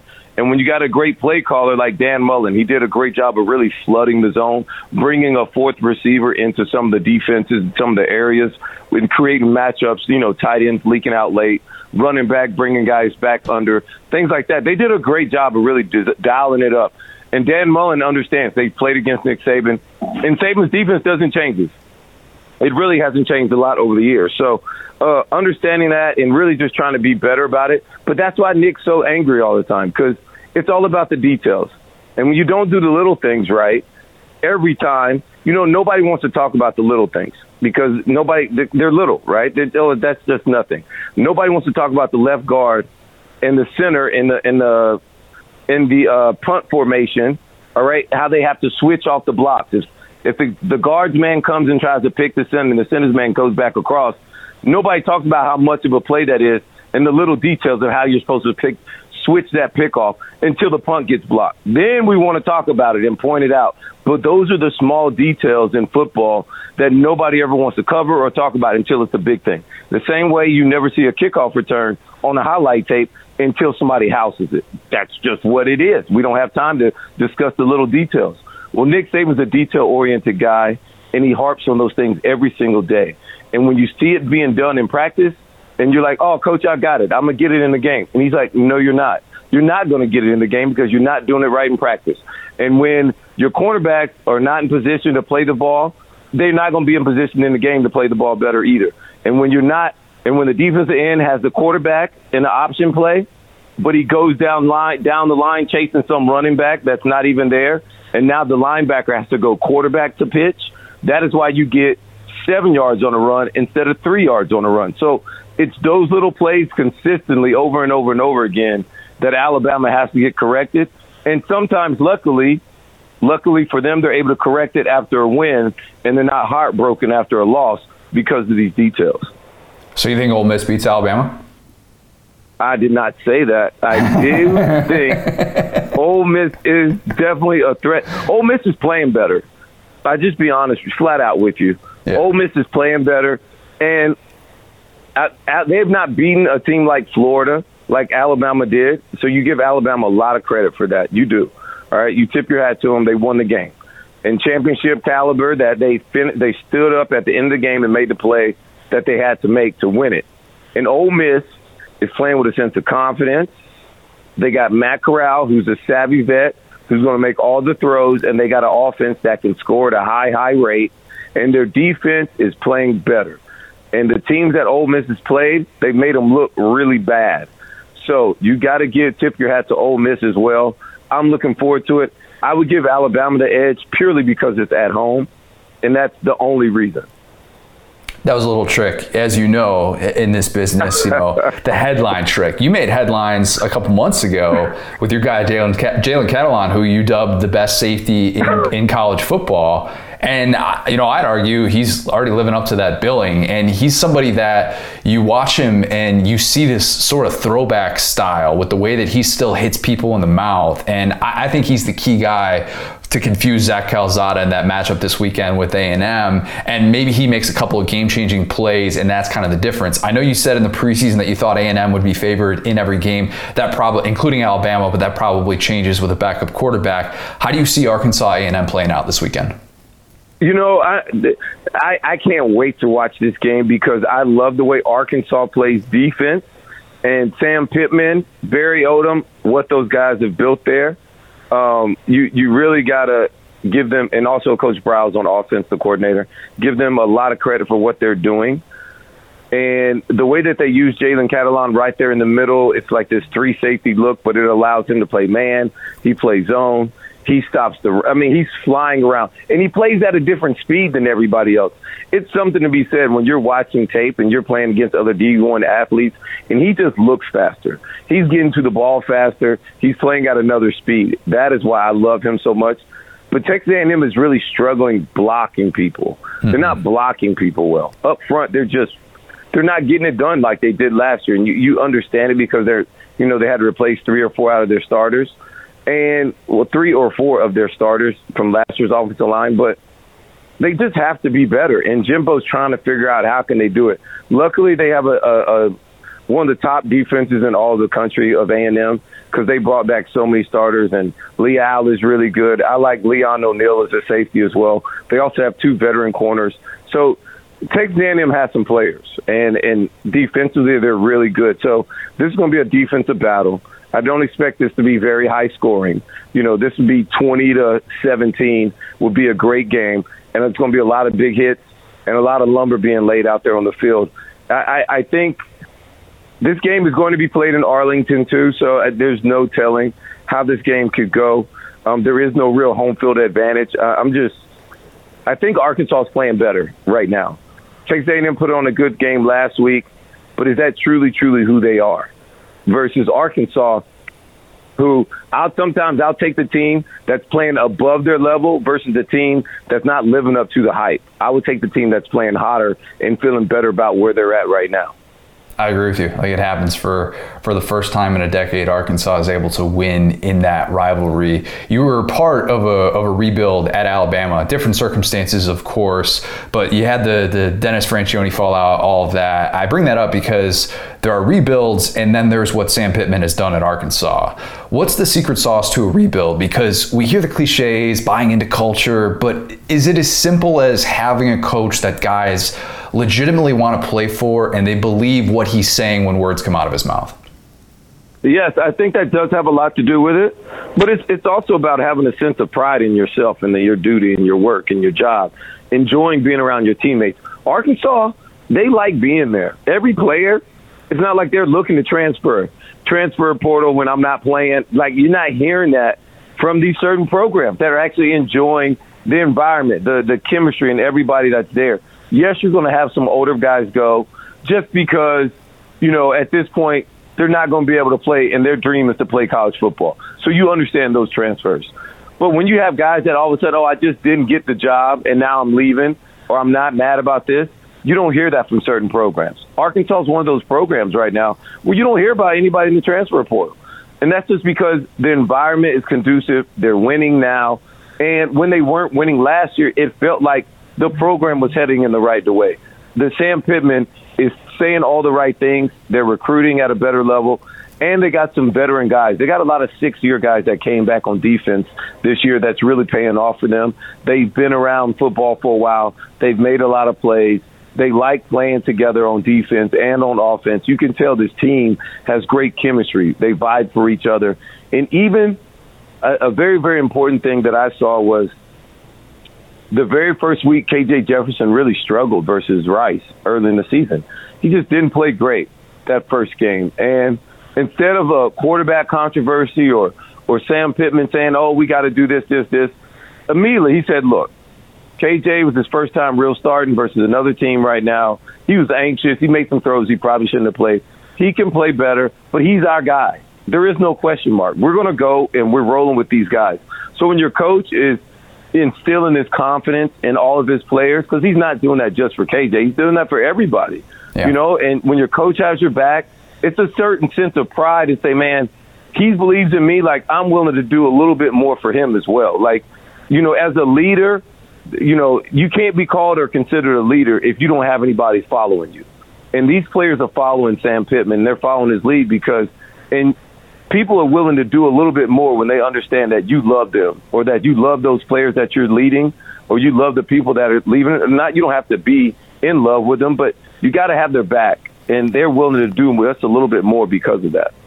South Carolina fans are sort of hoping to follow a similar model to the Arkansas one. I had Shane Beamer on during the offseason, and rarely do I sort of get it after talking to someone, and I got it with him. What are your impressions of kind of him so far in his attempt at a rebuild? The same thing. He's never won a battle at a podium. He's never lost it. He's won every single podium that he's ever got in front of. Every media opportunity, he's won that. And everybody's a fan of him. And for that reason, you believe in what he's telling you. And you believe that South Carolina is going to be back in the right position, or at least trending in the right direction. Now, they just got their butts whooped against Georgia, which they won't be the first team or the last team that gets whooped by Georgia this year. So, and even after that, they asked him about the press conference, and he made headlines again just because he's talking about all the 5-stars. Like, dude, what do you want me to do? They got him everywhere. Like, what are you talking about? He was like, and everybody loves it. So I'm like, even after a win, even after a loss, Shane Beamer still wins. So you like where the coach is at. I like where they're at mentally. They're going to put back in Luke Doty at quarterback. He gives them a little bit more juice in the run game, but it's South Carolina's, if they were to win 6 games this year, it was going to be a great year. And you just got to kind of figure out how they're going to do it from here. And as long as they're competing, they seem like they're fighting. That was a great win from early in the year to be able to come back against ECU. That was a game that they wouldn't have won last year. And they wouldn't have won it 2 years ago either. But so when you're doing those things, it's just stacking and building pride. So now we can say, hey, it's a lot easier to say, Coach, we can achieve something, or the players, we can achieve something because we've done it before. So you just You just go back and point at this. Hey, we came back here. We were able to accomplish these things. And so that's all it is. You're just trying to build a certain type of sense of pride in the program. Roman, you had to say nice things about South Carolina because you'll be in Columbia this weekend for Kentucky, South Carolina. Have you juggled that at all? Have you? Is that difficult though? Because sometimes, like, if we're watching College Game Day or something like that, Lee Corso puts on the big head, and my wife is like, "Oh, of course he's going to put on the home team's, the mascot head or whatever. He just wants to be loved by the crowd and all that." But doing SEC Nation on campuses this year, as opposed to doing it remotely last year with COVID and everything, like, you sort of have to feed off the energy of the crowd. And you seem like a guy who's really well built for that, and you can't be a wet blanket. Has that been a difficult transition, or has this kind of been like 2021? You feel like this is exactly kind of what you signed up for? No, this is exactly what I've signed up for, and I'm excited about it. Last week, being an Alabama guy in Gainesville, that was my first time in Gainesville as well. Great time, great atmosphere. Yeah. And, immediately as soon as I come out on the stage, I'm out there at 7 o'clock before I do my Sports Center hit. And I got this guy talking trash, and he's like, talking about how Alabama was not good. How many rings do I have? And I can't claim Alabama's blah, blah, blah. I'm like, look, dude, like, talking trash to fans is like what I do. So I'm used to it, and I feed off of it. So I'm giving it to him right back. And I'm like, I didn't even want to shine on him, but immediately I was like, dude, I got the real ring. I got like a Super Bowl ring.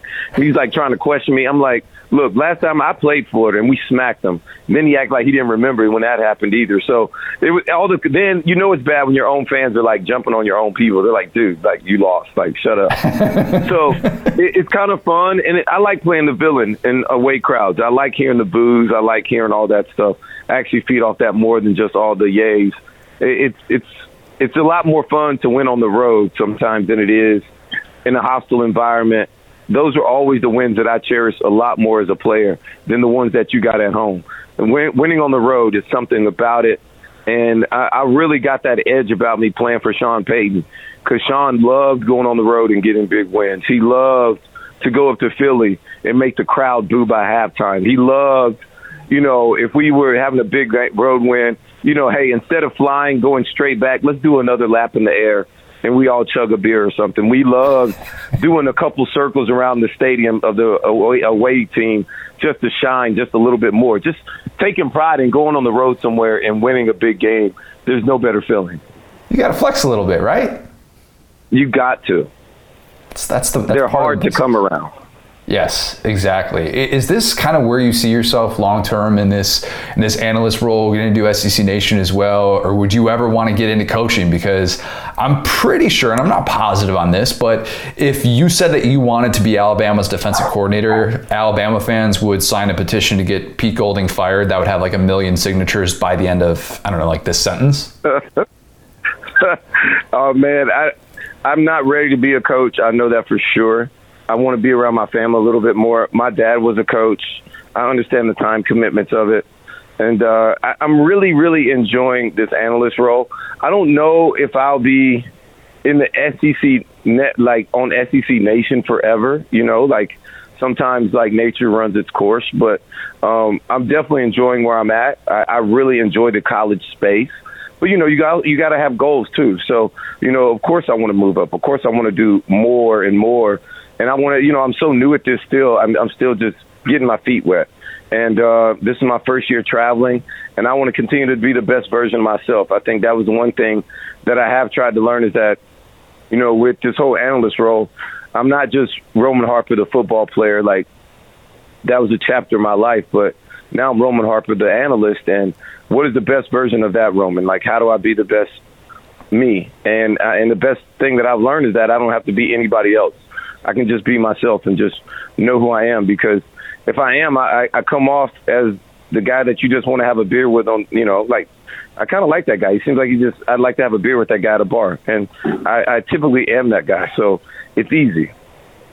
Yeah, you got to have goals, like, just squat 400 pounds. Just these are the important things that we need to be able to strive towards. I want to get you out of here with 5 rapid fire questions. Just first thing that comes to mind. Does that work for you?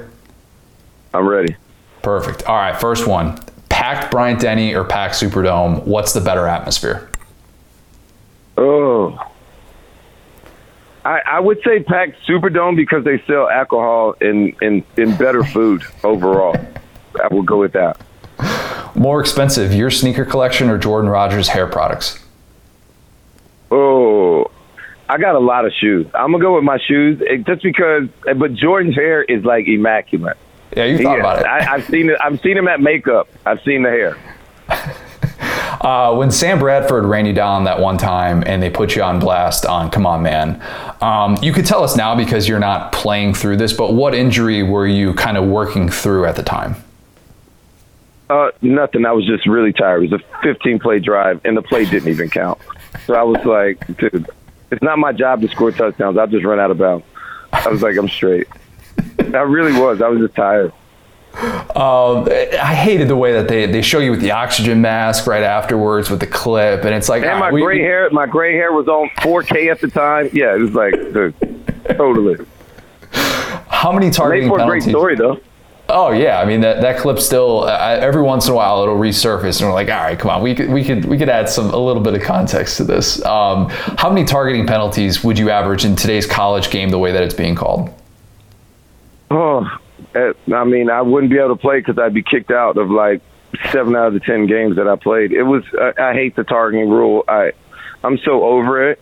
It just makes me furious every single time because first of all, they don't throw it on the offense. When the offense goes down and they bury their head, the first thing they do when they get close to getting contact, that's what they do. And then as a defender, as a defensive guy, you are taught you have to defend every blade of grass. It's a game of inches. All these sayings, right? They're not just sayings. They measure the ball for a reason. Like, it's a reason why they bring out the chains and they measure it, because it's a game of inches for first downs. And when I saw that play, like Jacoby McClain for the linebacker of Auburn, the Penn State guy was about to stretch out for a touchdown. So you want me to just let him score? It's crazy. And then you penalize the kid. You kick him out of the game. Now he misses the first half of the next game, which is another big game. So it's another time to devalue the kid on top of you punishing the kid.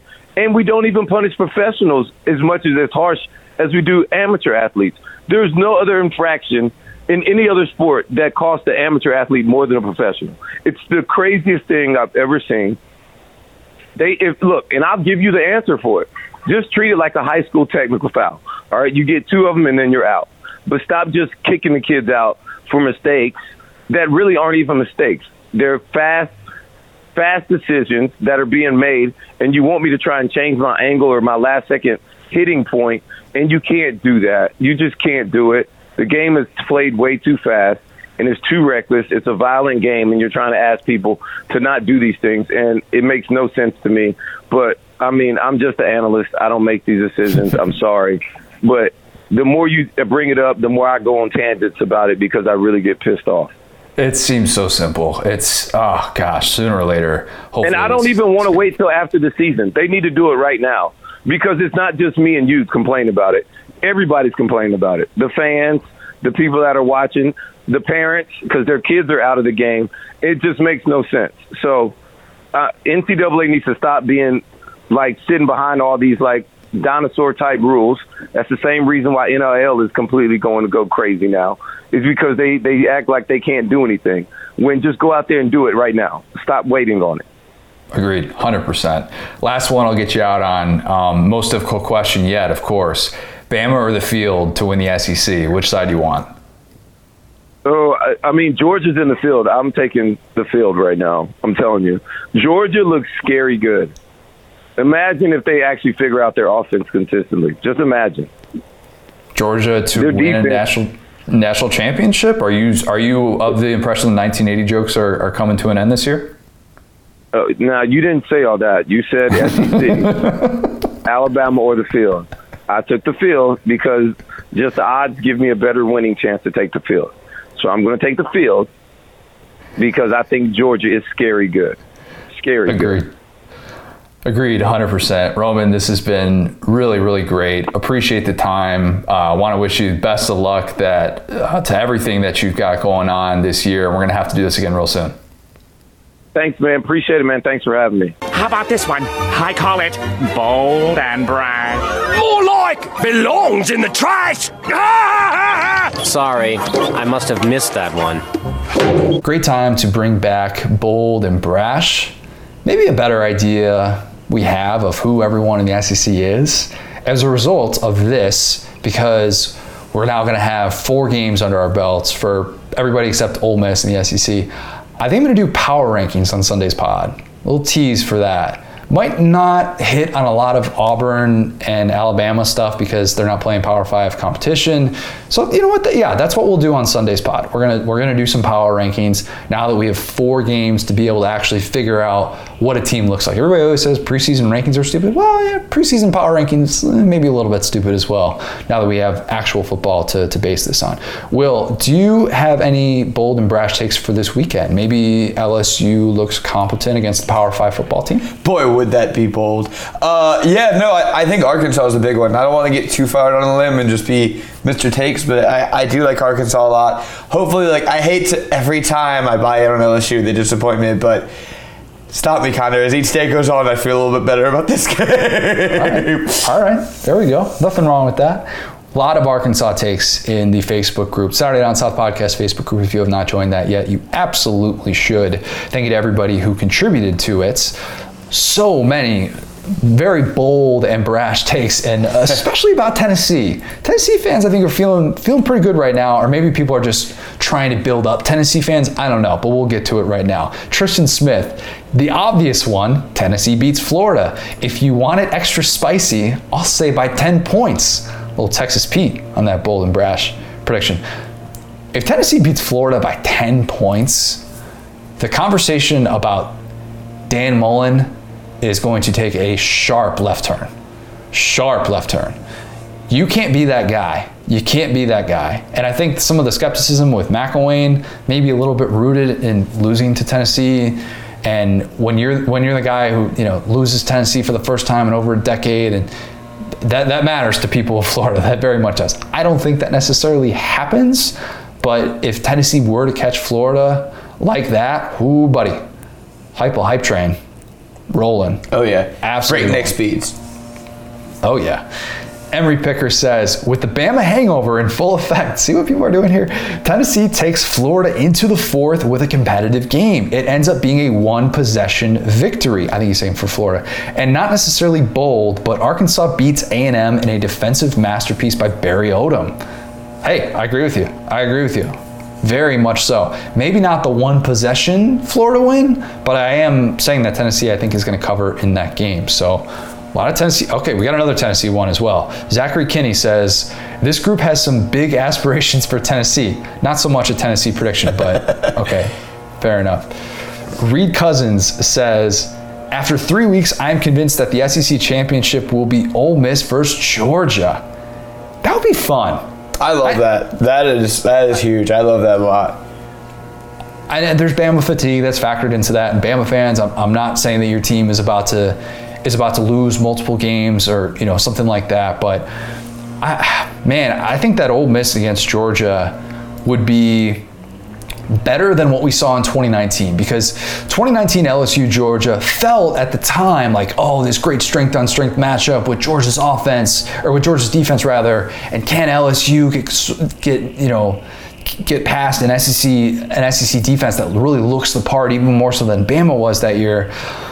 That game would feel different, and it'd be very, very fun to get some new blood in there. Probably not holding out hope that happens, but I would not hate that at all. Reed Cousins, I like that. Real quick, Ole Miss Michael is one Dark. of those teams. Like I said, if you take the logo off of them, oh my goodness, they look good. If they could just keep Lane Kiffin there, man, and if he could just stay out of trouble, that is like one of the best hires I've ever seen. I mean, there's a lot of things to be done, but boy, does that team look awesome. I love the baby blue. They look so fun. I can't root for them enough. The Tulane game was great. The fact that it was delayed, and I actually got to sit there and just watch Matt Corral still trying to throw bombs up 61-21 in that game was so perfect. That's everything I want in my Ole Miss viewing experience right there. Don't think they'd be able to quite do that against Georgia, but still would be fun to see that. Michael Dark says, Georgia has 3 quarterbacks throw touchdowns against Vandy. Big time revenge game. Revenge for what? What have they done to you? I don't necessarily know the revenge angle, but I do see a scenario in which that could happen because Kirby's love for Stetson Bennett IV shows no limits, and Carson Beck getting into this game wouldn't be much of a surprise. Wanting to get JT Daniels out a little bit early as well could have something to do with that. But yeah, we're going to count that as bold. That's still bold. Andy Goins, Arkansas wins by double digits. A&M allowing more than 10 points, some might consider bold. I think Arkansas absolutely scores more than 10 points in this game, but they are not exactly a defense that is going to roll over. At least it hasn't looked like it quite yet. Arkansas wins that game by double digits. Woo, buddy. I wish we'd been more Sam disrespectful to Texas when they played, honestly. Now that you were on the bandwagon, I feel like maybe I'm trying to make that up, but it's like, boy, the way that we actually felt about Texas, I wish we had said that. So now I'm just like, are we feeling that again? I don't know. I think A&M's built a little bit different. No, you're right. That's a dumb comparison by me. It's just positive Arkansas sentiment is the common goal here. I think a lot of people nationally rooting for Arkansas this weekend. Yeah. That's the overwhelming feeling I get. As you've said many a time, very fun team to be able to root for, fun coaching staff to be able to root for. I just want to see a competitive game more than anything else. Aaron Haggard says, both Emory Jones and AR-15 account for as much offense apiece as Tennessee does as a team. Florida's defense takes another step forward and keeps Tennessee to 13 points to Florida's 52. Yikes. 52-13. I don't know that Florida's offense is necessarily built for that type of game this year. I don't see them as this. And if Anthony Richardson is playing and he gets 85-yard touchdown runs, then of course this all goes out the window. But I don't know that Florida's offense necessarily has that home run playability outside of Richardson. Like if that's not there, because even with their backs, I don't think that's necessarily their game. I don't think Pierce is that home run hitter. I don't think Malik Davis is either. So getting to 52, hanging half 100 is going to be a little bit tough, but a blowout, that's why we're talking bold and brash here. That would be bold. Mm-hmm. Jamie Milazzo. Jamie says, Mississippi State beats LSU by double digits and Coach O is out of a job. Do you think Scott Woodward would pull the plug? I mean, was this week 4? That'd be a little bit early. It would, you know what I'm saying? That's why I love it. It's heaven and hell. It wouldn't shock me if that happened. I'm like one of the last like Coach O defenders, apparently on the planet, but it wouldn't shock me. I'd be shocked. Yeah. Middle of the season. 1.5 years removed from an Natty that'd be a very different for all that we've talked about with I know people have made the Chizik comparison and I defend Chizik to the death, so I'm not really big on that comp. I understand why people are kind of throwing it out there, but that would be just such a quick turnaround. If that happens, though, and if they lose the way that they did last year, I guess you can't rule out anything with LSU. Yeah, another LSU-related prediction. Real quick, Scott Woodward is a guy who's always kind of gone for the big fish, and with all the scandals, he could probably fire him with cause, kind of like Jeremy Pruitt. Yeah. So it's one of those things where it's like that specific athletic director, I think, has a much shorter lead. So I get why people think that. I just hope it doesn't happen. Right. By the way, sorry if anybody can hear my neighbors who have just decided to do yard work in the middle of the day. Wow. Really, apologies for that. We live in a society, guy. Come on. Like, it's Wednesday at 1:30. Who is at their house doing significant yard work right now? Whatever. Anyways, Eric Beasley says LSU finally gets everything right and beats the mess out of Mississippi State. That would be bold, because going on the road and doing that for what we've seen from LSU so far this year, I don't have a whole lot of confidence that happens, but I think that if LSU, that would be like all right, we're back on track, the bounce back year is in full effect if something like that happens, because you'd still be undefeated in SEC play and you control your own destiny to Atlanta. Jeremy Jones. Vandy pulls the upset against Georgia. Jeremy's not serious. Jeremy, come on. Jeremy, you know what? I'll make you this deal right now. Vandy pulls the upset against Georgia. You're coming on the pod. Yeah. We'll get you on the pod. Talk about this tip that you got this gambling tip to say that Vandy was going to be able to win this football game. Speaking of Vandy, James O'Quinn. Vandy returns a kickoff for a TD and scores an offensive touchdown due to a UGA fumble or a pick or something that gives them good starting field position, leading them to score 14 points, the most any team has scored against Georgia through 4 games. That's the type of bold prediction I like. Love that. Because there's good context there. Vandy scoring 14 points.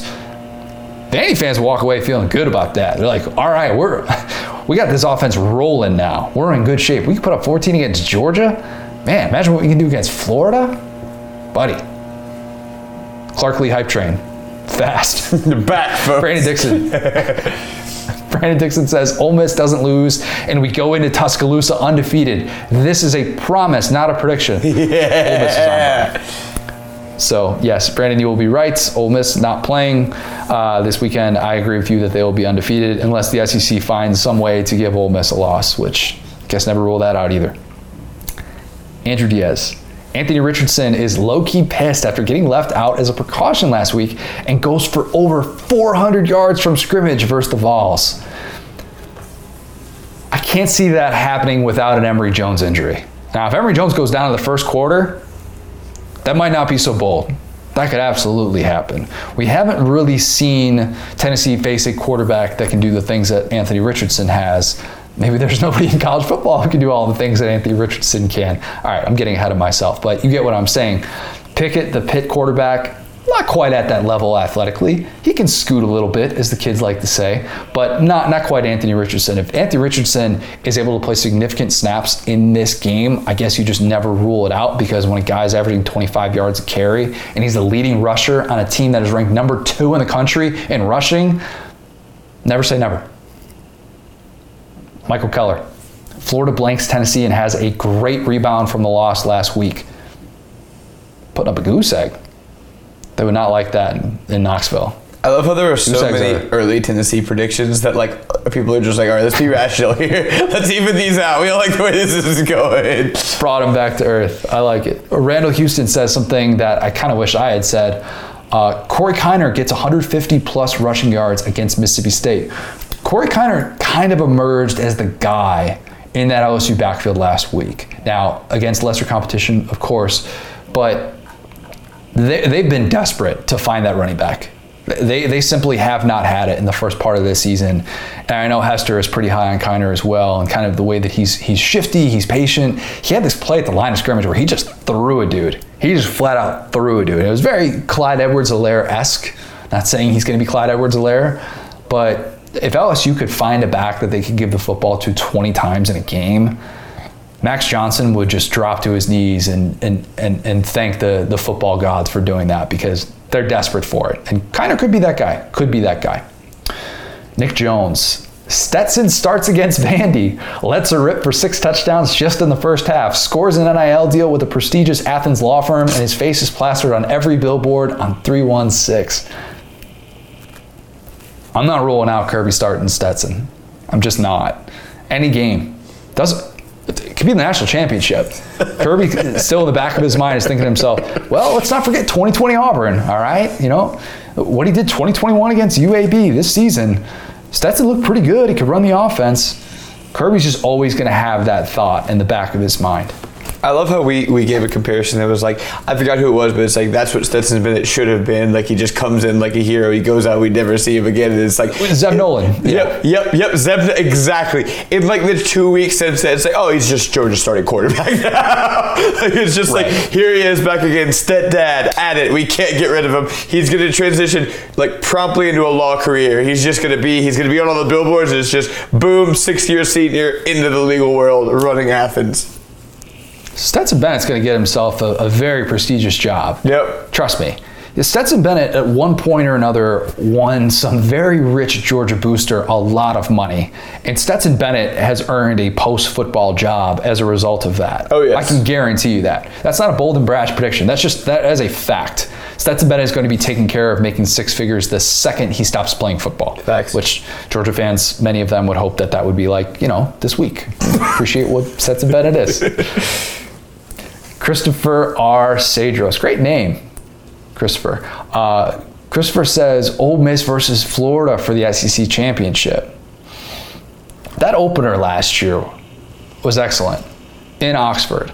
I wish we could have seen that game in a packed house, but that was the first real sign where you got a little taste of this Lane Kiffin, Jeff Lebby offense and how fun it was. And Florida fans were really upset that game because it looked like everything was open on the back end and their secondary wasn't very good.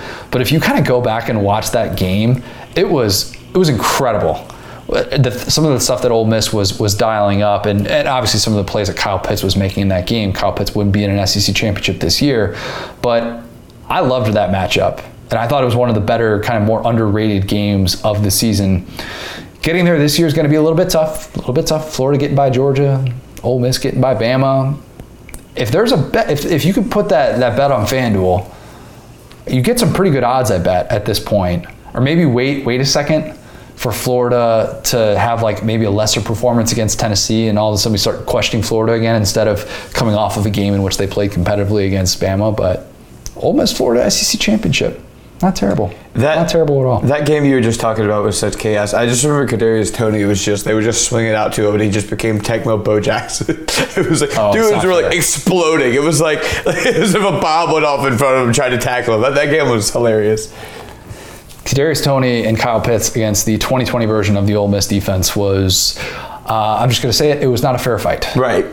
Would be a little bit different this year. Mm-hmm. I think so. I think Ole Miss would have a much better chance of being able to stay on the field. Would be a good competitive game. And on the flip side, I think Florida's defense would fare a little bit better against Matt Corral than they did last year when they really, really struggled with him. That was a lot of bold and brash takes. Like that everybody's getting all on board with this. So many great responses to be able to work through. If you have not yet, for whatever reason, leave us a 5-star review on iTunes. Go tell a friend, hey, you're looking for a college football podcast to listen to? Go listen to the Saturday Down South podcast. I promise we will do everything we can to make sure that you will not look stupid to your friend. Got a couple of things in the works. Over the next few weeks, we're going to kind of wait and see how that's going to go. Hoping to be able to get Grant Morgan on next week. The ball is rolling for that to be able to happen, but we'll see if we're able to make that work. So if you have not already, go subscribe to our newsletter, Saturday.Football. Go subscribe to College Football Uncensored and Saturday Lives Forever, wherever you get your podcast. Join the Facebook group. Hear your name read on air with Figuring It Out or Bold and Brash. Thanks, guys. Talk soon.